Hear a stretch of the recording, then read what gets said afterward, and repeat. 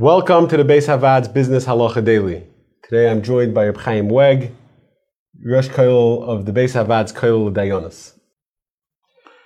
A fellow came into a store, a Svarim store, and he walks over to the owner and he says, I have a whole stack of machzorim I want to sell you.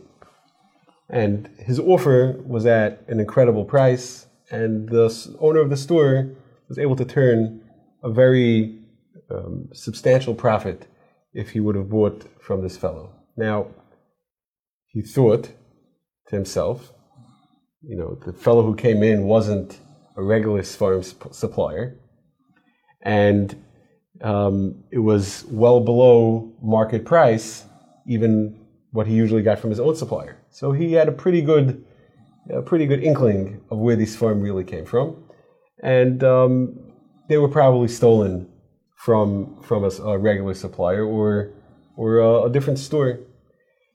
But on the other hand, he was going to make a very big profit.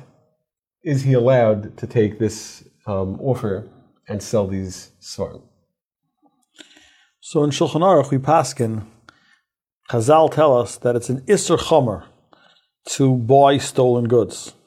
Chazal tell us that if nobody would buy stolen goods, then the Ganovim would not be able to steal. Chazal say, Lo achbar ganav ela chayre ganav. It's not the mouse who steals, but the hole, the place where he hides his stolen goods. And therefore, if a Ganav and a Gazlan would not have where to unload their stolen goods, they would stop stealing. And therefore, anybody who's buying stolen goods is really encouraging theft and encouraging dishonesty, and therefore the lashon of the Shulchan Aruch is that it's an Isser Chomer to go ahead and to buy stolen goods.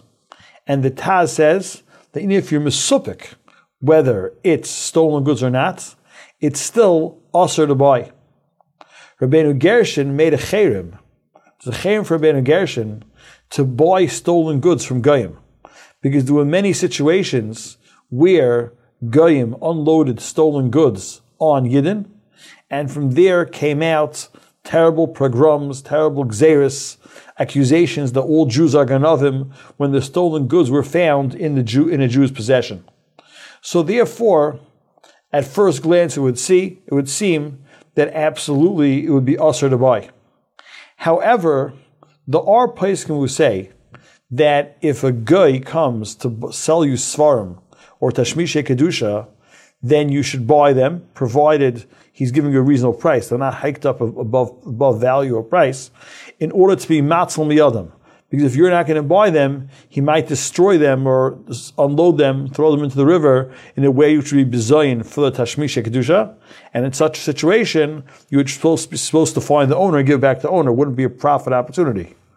The place can discuss if it's a Jew, but he seems like a shady dealer, and he might destroy it.